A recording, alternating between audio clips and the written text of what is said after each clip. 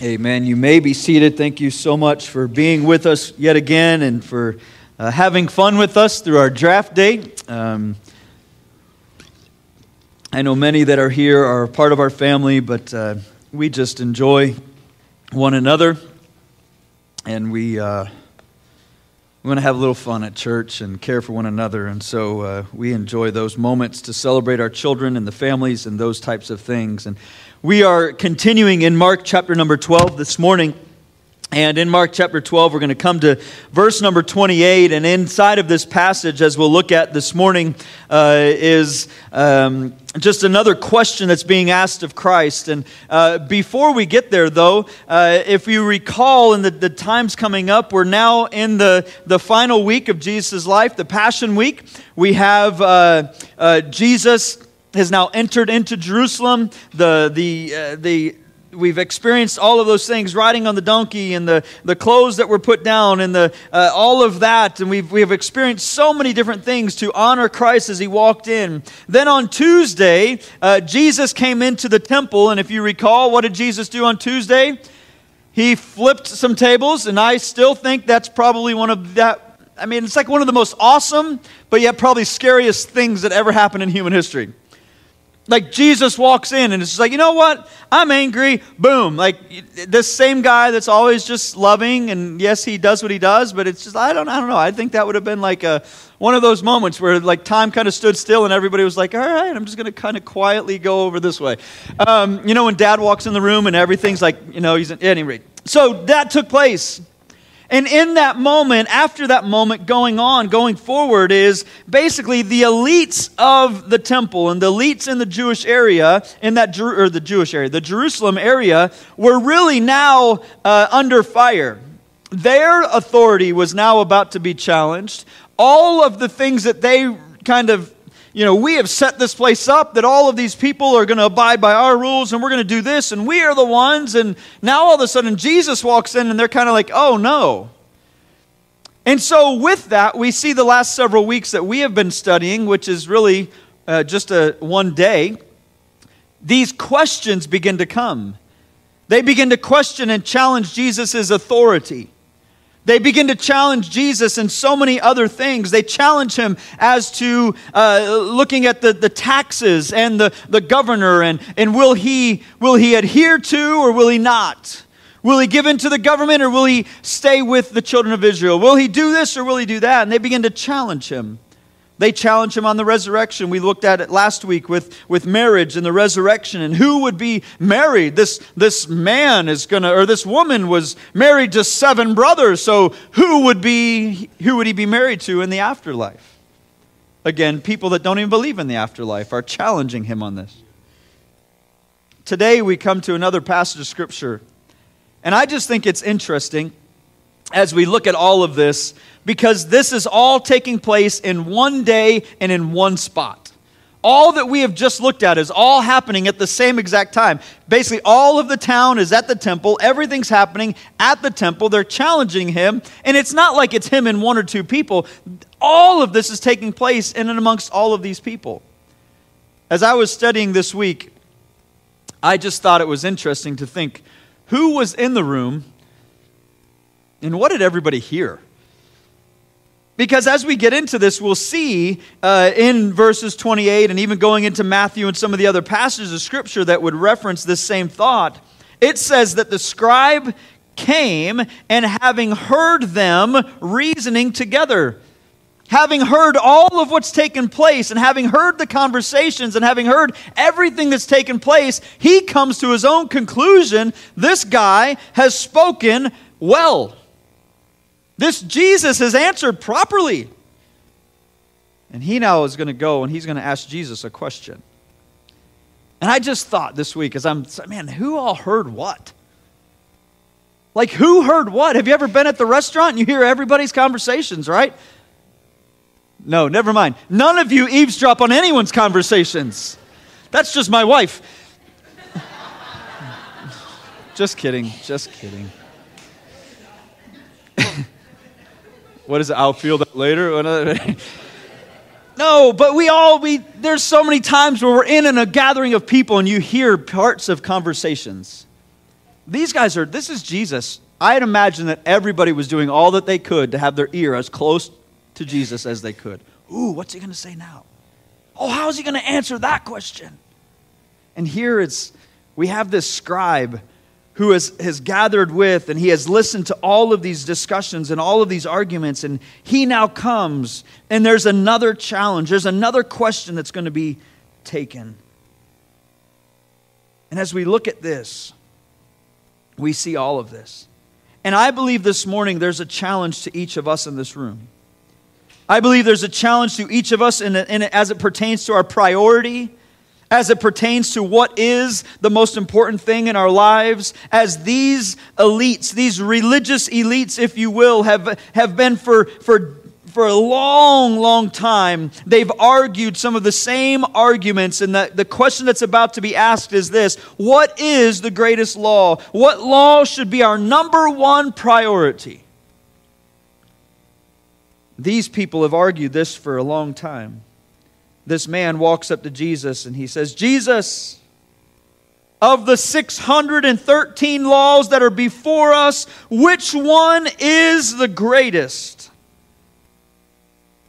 This conversation had been argued in rabbinical schools for years and years and years and years. In the Talmud, there's endless and tedious discussions inside of this question of which one of them is the most important. You see, because what they would do is they would grade the law. They would grade the law as to what is the worst and what is the best. What law could I get away with doing this, and what law would be, man, if I did that, I'm done. 613, they would figure it out. They had a scale of this one is the one that we have to keep this one. This one, not so much, we'll keep that over here. This one, we got to put that up here. This one, we'll put that over here. This is what they would do. They would grade the laws. They would grade the severity of the laws. Which one can I get away with, and which one is the most severe? Endless discussions. Because you could only imagine, to you, Jim, this might be really important. To me, I'm going, who cares about that? Now we're arguing. No, this is the most important. No, it's not. That only affects you. Now we've got all of these people in this room, all of these great minds discussing and arguing which ones are most important and which ones are the least important. And so this scribe has been a part of all these conversations. This scribe he's knowledgeable of the law. This scribe has been a part of so many different things, and he now comes to this place. And it says in verse 28, having heard them reasoning together and perceiving that he answered them well. Having heard all of the questions, having heard the discussions amongst all of us, having reasoned in his own mind that Jesus answered the questions properly, this scribe or this lawyer now comes to Jesus and says, hey, Jesus, which one is most important? Of all of these things, which one is the most important? And what I love about this is this particular man, it says that he reasoned. It says that he found that all of the answers of Christ were perfect. They were right. He will even later inside of this passage say that he had spoken the truth. In Matthew it says that he comes with a test. And I'm not discrediting Scripture at all, but everything that I've studied this week really doesn't speak to this man as testing, as prodding, as we have seen in the last several weeks. As much as this man genuinely was coming to the Lord with a question. With a pure heart. Have you ever been challenged? Anybody ever been challenged in their authority? Have you ever been challenged with a sour heart and a sour motive? Have you ever been challenged when somebody is genuinely just asking you a question and truly and genuinely wants to know the answers? There's a lot difference. Those are completely different. There's been times I've been challenged where I just want to reach across the table, smack the dude's head on the table, right? You don't care about your question. You just want to try to prove me. You want to discredit, you want to disprove, you want to do something, you want to fight.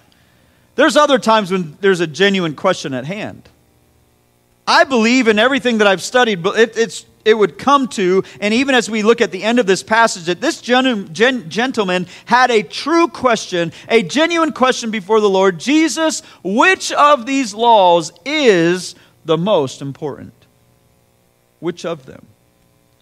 And the reason that I say that is if you go down to the end, and even it's in the title this morning, in verse number 34 of this passage, it says, "You are not far from the kingdom." Jesus' response to this man, after he answers the question, the man then responds to Jesus. Jesus says, "You are not far from the kingdom." That question has rung in my head all week long, because I think of it from multiple different angles.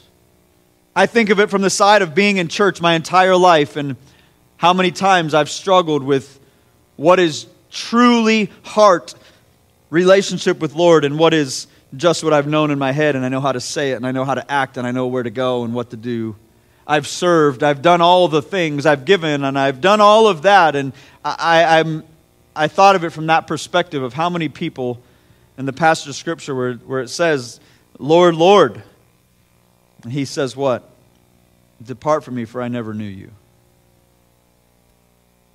Because there's a reality that many sit in the church and that statement, "You are not far from the kingdom," is true.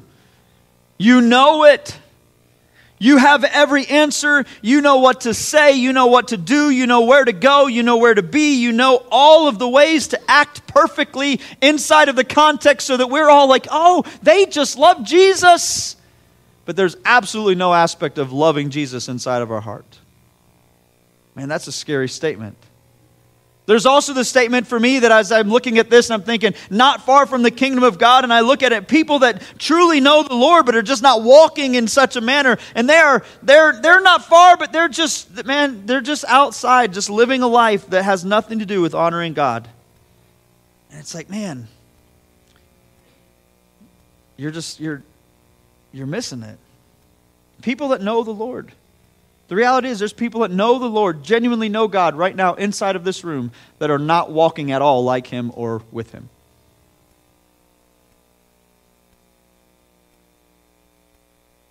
Then there's people that are truly just seeking the kingdom of God. And their heart is genuine in God. Maybe it's like this gentleman who is saying, "Jesus, just tell me. Tell me what is the greatest law. I want to do all that I can to uphold it. I want to know that. I want to live that way. And there's some of you in this room, and there's some that may be listening, that are genuinely seeking after the face of God, and His response is, "You're not far from the kingdom." But you've never completed that. We might look at the rich man, right? Just not too long ago, the rich man asked the right question, came with the right heart. "What must I do?"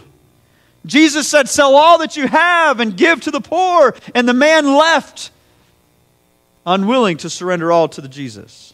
We don't know what happens with this gentleman. I don't know if this scribe surrendered everything and followed Jesus, and we'll see him in heaven one day. I don't know. That's part of my pondering throughout the week is, man, what is this statement? What is the completion of this statement? But there's so much in that.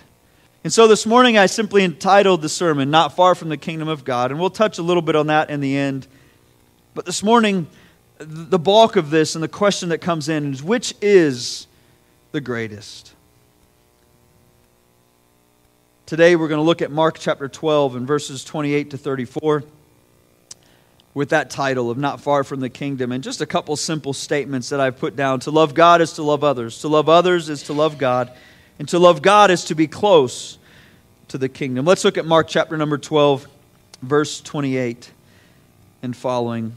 "And one of the scribes came, and having heard them reasoning together, and perceiving that he had answered them well, asked him, 'Which is the first commandment of all?' And Jesus answered him, 'The first of all the commandments is, Hear, O Israel, the Lord our God is one Lord. And thou shalt love the Lord thy God with all thy heart, and with all thy soul, with all thy mind, and with all thy strength. This is the first commandment. And the second is like, namely this, Thou shalt love thy neighbor as thyself. There is none other commandment greater than these. And the scribe said unto him, Well, master, thou hast said the truth. For there is one God, and there is none other but He. And to love Him with all the heart, and with all the understanding, with all the soul, and with all the strength, and to love his neighbor as himself is more than all whole burnt offerings and sacrifices. And when Jesus saw that he answered discreetly, he said unto him, Thou art not far from the kingdom of God. And no man after that durst ask him any question. Father, we come to you today, and Lord, it's a passage that is familiar. It's a passage that many in this room have heard much of their lives. Love God with heart, soul, mind, and strength. But God, I pray today, not because of me or my delivery, but God, I pray that I would be hidden behind your cross. And God, that your word, which is alive and powerful and sharper than any two-edged sword, would pierce into the soul and drive us to seek you. Lord, that we would have a greater understanding to love you more wholly and completely with everything that we have. God, that we would surrender to you. God, if there is one that does not know you, they're seeking you this morning. God, I pray that this morning they would leave knowing you, responding to you in salvation, that today might be the day of salvation for somebody in this room, somebody listening online. Would you draw them to yourself? For it's in Jesus' name that I pray. Amen. I'm going to dive right in. Draft day took all of my time this morning, so I'm just kidding. We're going to get into it this morning. But the first thought is this: we must properly recognize God. We must properly recognize God. Jesus is asked this question by an individual scribe who is testing him, who is asking, again, I believe genuinely asking, and I'm even curious as I look at this statement. And when Jesus saw and answered, he answered discreetly in verse 34. I'm just curious. You know, I play softball often on Monday nights, not through the summer because I don't want to play softball in 180-degree weather. But Monday nights I play softball, and I love playing ball. I'm thankful for Jack and Tommy. However, 10, 12, 13 years ago, you invited me to play one night, and they thought I was okay enough to continue to play. Now they don't play, and I play. But either way, Monday nights I play softball, and there's many times where I've had the opportunity, now years in with many of these guys. I've played for several years with them. They know who I am. I believe that they respect who I am and what I do. And many times I will stand in the end of the dugout, at the corner of a dugout, and somebody will quietly come over to me and just ask me a small question. Their Uncle D plays with us on occasion. And Uncle D will come over to me every once in a while and he'll say, Hey, I saw you online. That was a pretty good one. And then he'll walk away. Some of the guys will come to me and they'll say things like, Hey, are you going on any of those trips anytime soon? I'm like, well, no, nothing's coming up. But because I've talked about missions trips and I've talked about different things that we've done. And they'll ask those questions quietly and discreetly off to the corner where nobody else is. And I often thought, as I was studying this week, I'm thinking to myself, I wonder if this is kind of what it is, where this guy is just coming over to Jesus kind of quietly and discreetly saying, Hey, Jesus, could you answer? I believe that there was others just kind of, their ears were pinned to try to figure out what was going on and trying to listen because that's what it was. But I often wonder, and Jesus, of these 613 laws, which one is the most important? Which ones do we must keep? What is the one that is doing that? And as I just said, I believe the ears were there listening, and no doubt many were wondering how he would respond and what is he going to say about this or what is he going to say about that, because they looked at Moses and they revered who Moses was.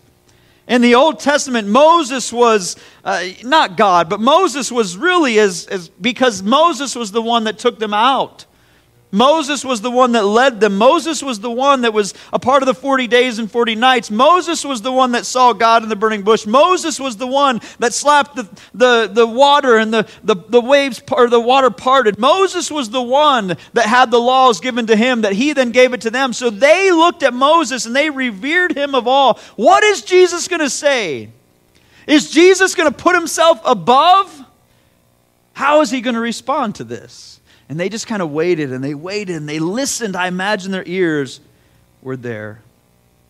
But before we get into that, the question is asked, which is the first commandment of all? Jesus' response in verse 29, I would say, is probably the most important response that he gave was in verse number 29. Because he said this, the first of all the commandments is, Hear, O Israel. What does it say? The Lord our God is one Lord. See, the greatest of all the commandments, yes, there's the commandments that are given, and thou shalt this, and thou shalt that, and thou shalt not, and all of those commandments are given. But the foundational piece of all of that is what? Who is God? Hear, O Israel, in Deuteronomy chapter number 6 and verse number 4 is where this is found. And it's what's entitled the Shema, which is part of the Jewish culture. It's their morning and evening prayers, even to this day. They have a box called a phylactery, which I just think is a really cool word. But the phylactery that would be put upon the forehead. And inside of that box that is on their forehead is this passage of Scripture. And they quote it morning and they quote it in the evening. And they memorize Scripture and they pray over those Scriptures. They keep it on the forefront of their minds. They have tassels, and they have other things that they put upon their wrists, where they would tie things upon their wrist, and they will read through those, and they will quote through those, and they will hold them, and they will do things with the string around their wrists, and they do all of these things to keep the Word of God. And Jesus takes to them, and Jesus says, the first is, the Lord our God is one Lord. It is vital for each of us in this room today, more than anything, to know who the Lord is. Is the Lord one? See, to them, the Lord as the one and true living Lord would be saying that Yahweh is Lord, is that the Yahweh is that covenant name given to His people. Yahweh is our God and only our God. We have no other. Yahweh is saying that He is the one in essence and in existence. He alone is God, and there is no other. This is what that's what that passage is saying, and it kind of goes further. But really, Jesus is now saying to them, we must set Him as Lord of all. He is God. He is Lord. And the sense is that we must first make the confession of one's faith that He is God. Can I tell you today, you can keep every law that you want to keep. If you don't have God as Lord of all in your life, it really doesn't matter that you've kept the law so long as you still don't know Him as God. Our faith must be in Him as God and in Him as Lord of all. That's what that passage is kind of, in a nutshell, is speaking to. And I start here with this statement, or this first point, because, again, we must recognize that God is the one true and living God. I ask you this morning, have you come to the place in your life where you have placed your faith and trust in God as God? That's foundational. That is foundational in all of those things. See, without God being God in our life, I can't recognize His sovereignty in my life. I can't recognize Him to be obedient unto the laws that He has given to me.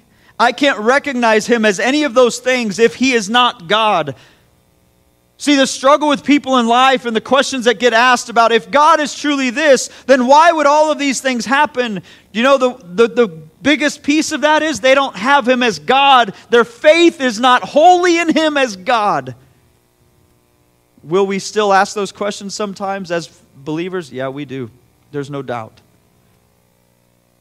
But at the end of the day, when I can rest everything within me to say, no, God is God, and I don't like and I don't understand, but God is God. I trust His sovereignty.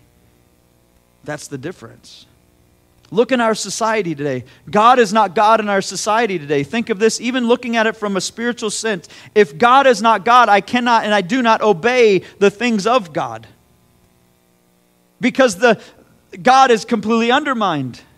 Many of you in this room, maybe not many of you, several of you in this room are teachers. Inside of your classrooms, you know, a large part of the problem inside of our classrooms, inside of the school system, inside of whatever else we want to look at it, inside of the business world, however you want to look at it, is because we have undermined authority. And if you undermine authority, the authority has nothing. If my kids can go to school and they know that when they come home and they say, well, my teacher was mean to me, and I say, well, you do what you want to do and don't worry about that teacher. I have undermined the authority of the teacher, therefore my kids have the opportunity to do anything that they want. That's our society, that's our culture.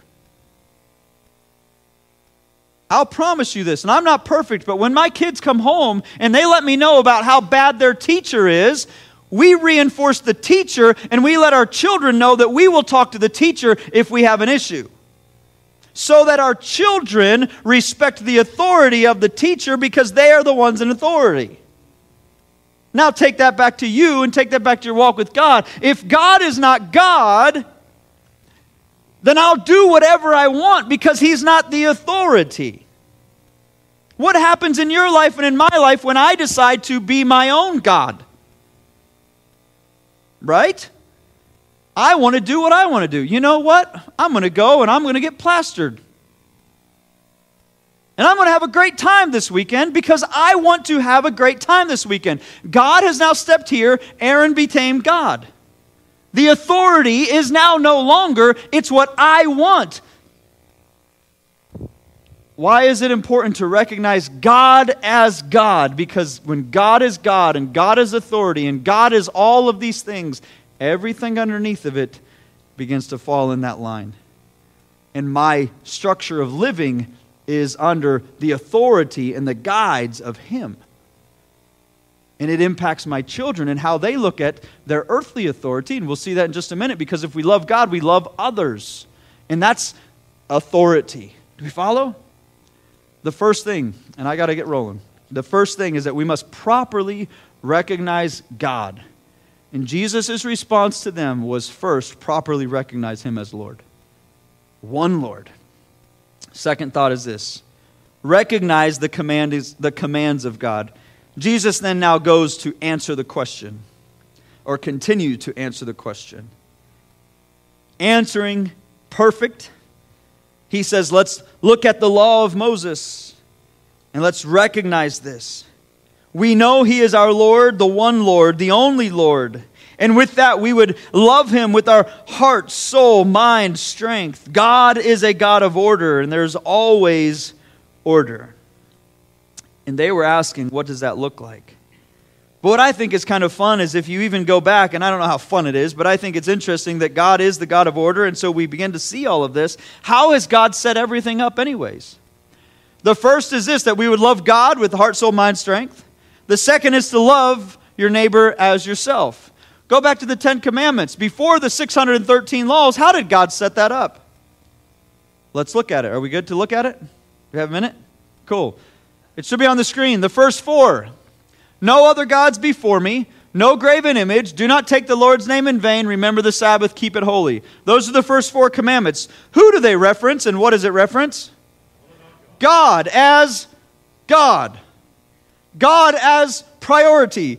God as everything here. So if there's nothing before Him, If there's no graven image, I'm not worshiping the idol of Baal. I'm not worshiping all of those things. I'm not taking his name in vain because I honor and I respect, and I'm remembering and keeping the Sabbath to keep it holy. Those are God first. What are the next 6? Glad you asked. Here we go. The next 6 are what? Honor father, mother. Do not kill. Do not commit adultery. Do not steal. Do not bear false witness. Do not covet. What does that have to deal with? You. So it starts in the 10 Commandments. God said, love me. Out of loving me, you will not take my name in vain. You will keep the Sabbath. You will honor me. You will not worship other gods. You will do all of those things. Out of that, then you will do what? You're not going to kill. You're going to honor. You're going to not commit adultery. You're not going to steal. So when you love God, you're not going to do those things to others. It's already written there. Isn't that kind of interesting? God's already set it up that we would love him. And so as we get into that, however, it's not that we would just love God, but the measure to which we are to love God is as much as anything looked at here. I made this reference earlier, and I will make this reference now. There's a lot of people that walk out of the door and you're like, oh, love you, man. Love you, bro. Our vernacular is very much, love you. We say those things, whether it's just the context of church or it's a context of culture, I don't know, whatever it is. But there's a lot of people that we're like, oh, man, love you. Like there's guys that I have known, literally I've met, like probably once, twice, that are inside of ministry, and I've left conversations. They're like, love you, bro, you're the best, praying for you. And I'm like, you had to ask, I reminded you of my name. You follow? I question their genuine love for Aaron if they don't know Aaron's name. Just, just one of those little things. Just saying. But as we look at those, that's not how Jesus says to love God. The measure by which we would love God is, it says, all. And it's all before every one of those words. All of our heart, all the soul, all, every fiber, every aspect, every being, everything within us, we are to say, God, this is yours. I love you. And why do we do that? I'm glad you asked. Because he first loved you. As we get into this, as we look at this idea, as we pour everything, all of my emotion, man, think about that. For some of you, that's a lot. We're emotional creatures. Some of you are much more emotional creatures than others. I'm supposed to give all of my emotion and the real all of me, who I am, all of my heart. I'm supposed to give all of that. All of my spirit and that self-conscience and the soul that is in me. All of my intellect, and some of you are very intellectual, far more than I am. Every aspect of that. Our body, our power, our strength. God says we give all of that. He wants all of me. How many of you are married today and you're like, you know what, if my wife, if she just cared for me a little, I don't want her to love, not with all of her heart, but if she just a little bit. Is there anybody in this room that's like, yeah, please, maybe some of you are like, if she loved me at all, that would be great. No, I sure hope my wife loves me completely. I do. And I hope that she desires the same from me. We're not like, well, babe, just, let me Monday, Tuesday, Wednesday, we're good. Do what you want the rest of the week. I really don't care, but so long as I have those couple days. Do you know how ridiculous, if we were to think about our walk with God, how ridiculous it would be in relationship with people? Honestly. Mindy, you've got my affection Sunday morning from 10:30 to 12. And then Wednesday night from like 6:30 to 8 if I decide to go to life group. Those are the hours that you have my affection. Does that not sound ridiculous? It sounds very ridiculous. And some of you are like, shut your mouth and stop saying that. But that's ridiculous. But you know, that's our church love of Jesus. Well, Jesus, you have me on Sunday morning. Well, tell your wife that.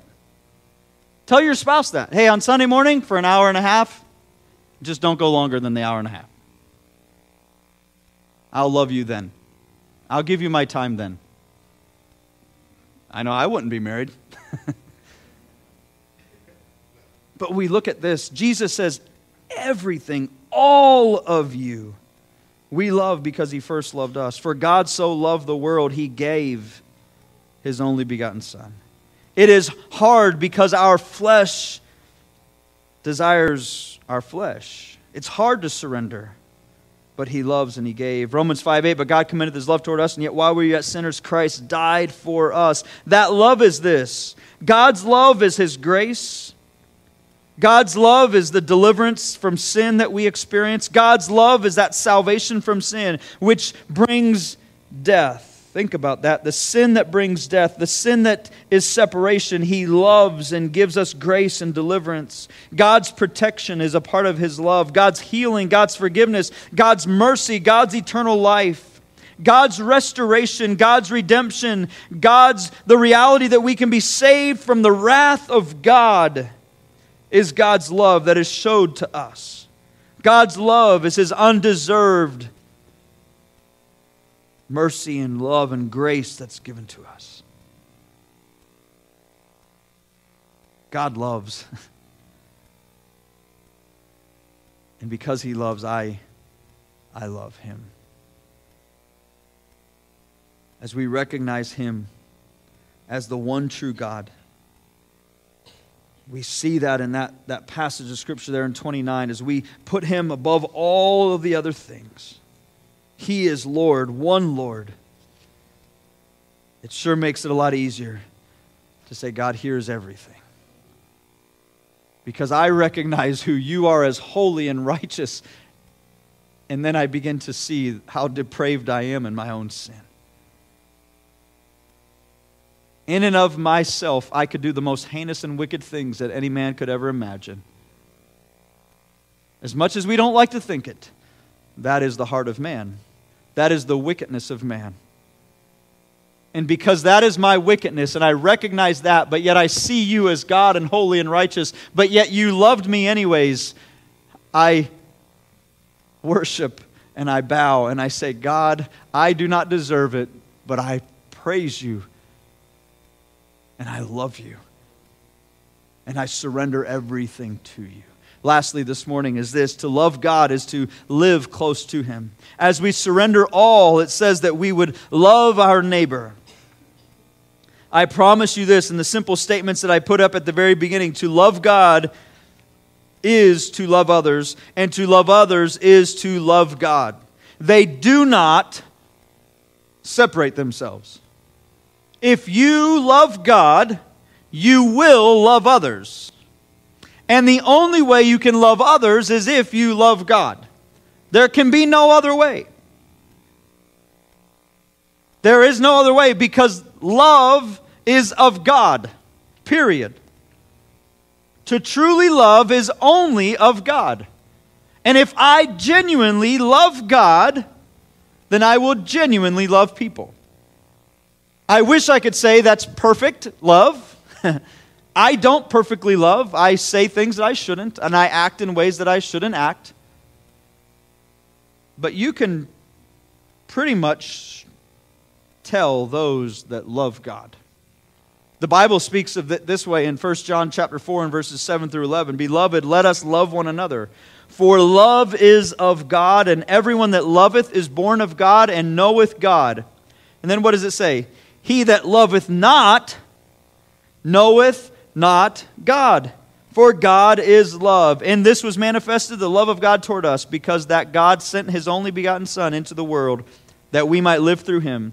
Herein is love, not that we loved God, but that He loved us, and sent His Son to be the propitiation for our sin. Beloved, if God so loved us, we ought also to love one another. Our command, as Jesus speaks here, is then to love others.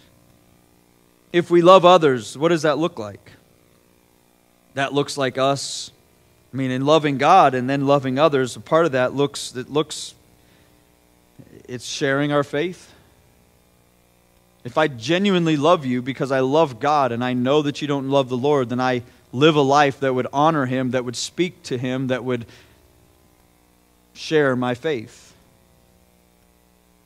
I get that there's times, and I get that there's places, and I get that we do that with grace, and I get that we do that in honoring and respect of people. But at the end of the day, if I don't speak to my Lord and I don't honor and brag on my God, do I love my God? How much do I love my wife and children if I'm unwilling to speak of my wife and children? I have no problem bragging about my kids. None at all. Sometimes I maybe shouldn't, because, they're special. No, I brag on my kids all the time. Why? Because it's easy to brag on my kids. I love them. I'm proud of them. I could speak for hours about each one of them and the passions that they have and how God is using them in different ways, because I'm proud of them. But yet sometimes I don't speak that same passion about my Savior. Man, if I love God, I would love others. I would speak to that. Leviticus gives us really an answer. Leviticus 19, verses 10 through 18. And I'm not going to read all of that, but if you were to go back through there, it really gives us the answer as to what it looks like to love others. It says that we would care for the poor in verse number 10. It speaks that we would not steal in verse number 11. It says that we wouldn't lie in verse 11. It would be that we would be fair in business dealings. Some of you are salespeople in business aspects of that, and we do what we can. Do you do things to cut corners to make an extra buck? God's word says that we would be fair in our business. It says that we would care for the deaf. It says that we would care for the blind. It says that we would deal justly with all. It says that we would avoid slander. It says that we would not jeopardize the life of our neighbors. It says that we wouldn't hate our brother. Hate your brother in your heart. It says that we wouldn't rebuke our neighbor, or that we would rebuke your neighbor when necessary for his and your good. That we would not take revenge or bear a grudge against others. All of these things is spoken. When I love God, these are things that I would do. And there's more that we could go through Scripture and speak to. But if I love God, the outpour of loving God, the natural cause of love, or natural outcome of loving God is that we would love others. Such love is sacrificial. I love 1 Corinthians 13. Love is patient, love is kind. All of those words there that speak to that. All of that is a God love, not a self-love, a God love. That only comes from God. And I don't say this in disrespect to anybody in this room. I could not pastor people if I didn't love God. Now, I don't love perfectly. And there's moments I'm probably not in love with Jesus the way that I should, and then I deal with people, and it's probably not good. But the reality is this. People are ugly. Not just face. But people are ugly. People are ugly. There's somebody in this room right now that walk out of this room and say, Pastor, that was the greatest thing. I needed that, and you're in tears, and this was special, and blah, blah, blah. And there's somebody that's sitting 5 rows from you that's going to walk out of this room and be like, I can't believe you took that much time with the kids, and that was really loud. And it's not funny. We're not supposed to have, this is supposed to be serious. 5 people got baptized, and there's someone's like, well, what about the floor? It got wet.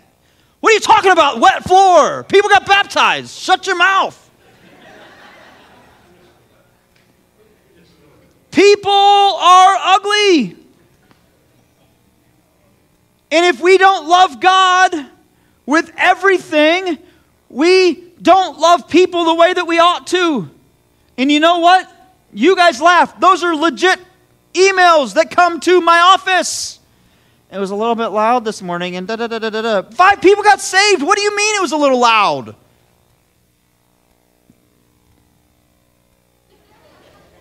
Because people are people. You deal with them. We have to love God. Listen, you won't serve in the nursery longer than 5 minutes if you don't love God. Because parents are ridiculous. At 12:03 and 30 seconds, my daughter needs her 12th. Like, what? Stop. Go in the overflow. It's easier that way. No, but we've got to love God because the outpour of loving God is naturally to love people. It's naturally to love people. And we can joke and we can do all those things, but you all know it's real. It's real. You see them, you go to restaurants, you do whatever. Can I just tell you, if everywhere that you go, you have to make a statement about people testing your patience, you might want to go back to God's word and be like, God, I have a problem. And I need to love you more. I mean that seriously. There's people that I go with and I'm like, oh my word, everywhere we go, you say the same thing. These people just test my patience. Man, you got a problem. If everywhere I go, people are testing my patience and I'm about to throw people through a wall, I've got an issue. Let's get it fixed. And I tell you, it's fixable. It's here.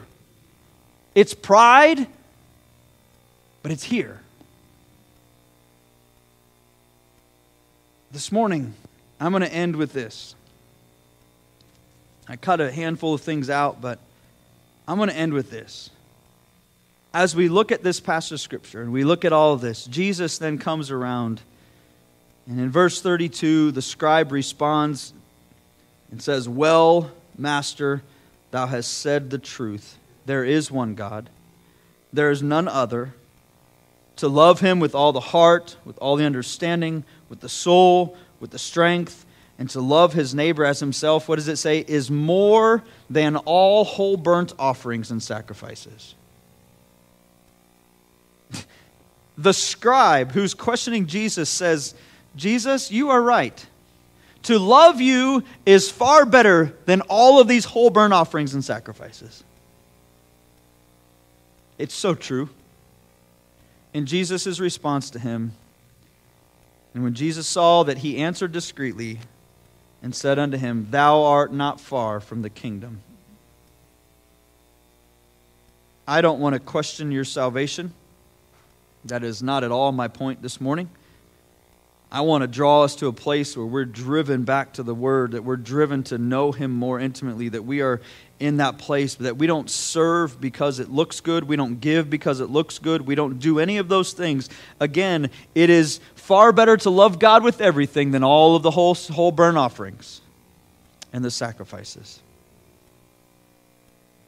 But as I look at this, and as I studied this week, I came across these questions, and I'm going to give them to you this morning. And if you want to take pictures of them, or if you have time to write them down, I don't know, or if you need to ask me later, you can ask me later. Give me a good email, not one of those other ones, but I'll respond with it. But I want you to take this kind of a litmus test a little bit, if you will. I promise you this, if you genuinely look at these, I promise you'll leave with the punch in the gut, because I left that way as I was reading them and have read them multiple times throughout the week. But I want you to do this. As we look at this idea and look at this thought of loving God with everything, I want you to ask these questions to yourself. And maybe it's something that you go through weekly. Maybe it's something that you look at regularly. I don't know. But the first couple are this. I put them on. There's 2 at a time on the screen. And it says this. Is the Lord the all-consuming passion of my life? Is the Lord the all-consuming passion of my life? Do I have a deep, intense, and abiding affection for my Lord? As you look at your walk, as you look at all the things that is going on in your life, is God all-consuming? Do I have a deep and intense abiding affection for the Lord? The next couple are this. Am I loyal to my God with an exclusive love? Am I loyal to my God with an exclusive love? Do I resist and even oppose anything or anyone that seeks to do my Lord harm? Am I loyal to God exclusively? Do I resist others that are opposing, trying to do harm to my God? 5 and 6, am I zealous to, with grace, defend my Lord's name and honor? I want you to really highlight, if you write this down, highlight with grace.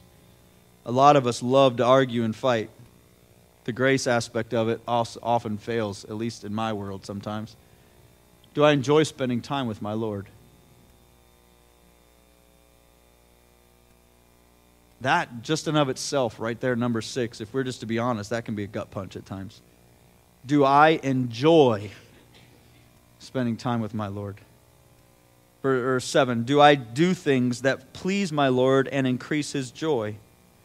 Do I brag on my Lord to others? Do I do things that please my Lord and increase His joy? Do I brag on my Lord to others? Do I tell my Lord that I love Him? Do I talk with my Lord as much as I can? You know, I look at all of these, and as I'm closing up, I'll have the praise team come up so we can close out this morning. But as I look at these, it's not maybe the perfect 10 questions. But I hope that as we look at this passage of Scripture and as we dive into God's Word, that we would be honest with ourselves. Is God number one? I don't think any of us, because we're imperfect, would say, no, in my perfect world, this is how, nothing, we're not there. Of those 10, you could probably, your response to those maybe, fluctuates. You're good here, you're rough here, you're struggling there, whatever. But do I love God with everything? This morning, do you love the Lord? I believe most in this room would say, Pastor Aaron, I love God. I do. But does He have everything? Does He have everything? Is my heart surrendered to Him? Is my soul surrendered to Him? Is my strength surrendered to Him? Is my mind surrendered to Him? God, I give it all to you. Maybe this morning you would just say, I'm seeking after Him. I don't know. I've never surrendered. I've never made Him Lord. I've never put Him at the place where He is first and foremost God in my life, when I've never said yes to Him, to place my faith and trust in Him. Maybe today, your surrender, your saying yes is to say, God, I need you to be my Savior. I need to place my faith in you. For you, it may be, believer, you love God. But maybe you don't love Him enough to give Him time throughout the week. Maybe you don't love Him enough to spend time talking with Him. This morning as we close, not to prolong anything, not to do anything of that nature, but as we close out this morning, my prayer to you is that you would just respond to Him. And my desire is that we would have a church that doesn't worship the pastoral staff, that doesn't do any of those things, but you are individually seeking the face of God. And that we would follow after Him wholly and truthfully to the best of our ability. I pray that this passage of Scripture would challenge you, that you would be challenged in the sense that you would then go back and say, I need to study more. I need to know Him more. I need to get on my knees. I need you, God. I love you, but I can't say that I love you with everything in me. So this morning, I'm encouraging you to respond to Him. Father, as we come, as we've looked at your word, as we've been challenged, Lord, I pray that we would call you God, put you number one.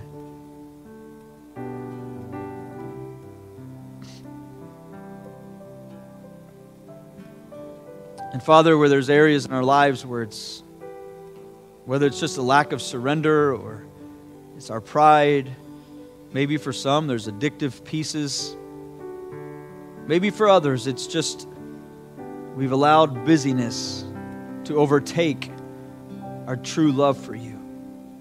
But God, would we give to you? Would we respond to you?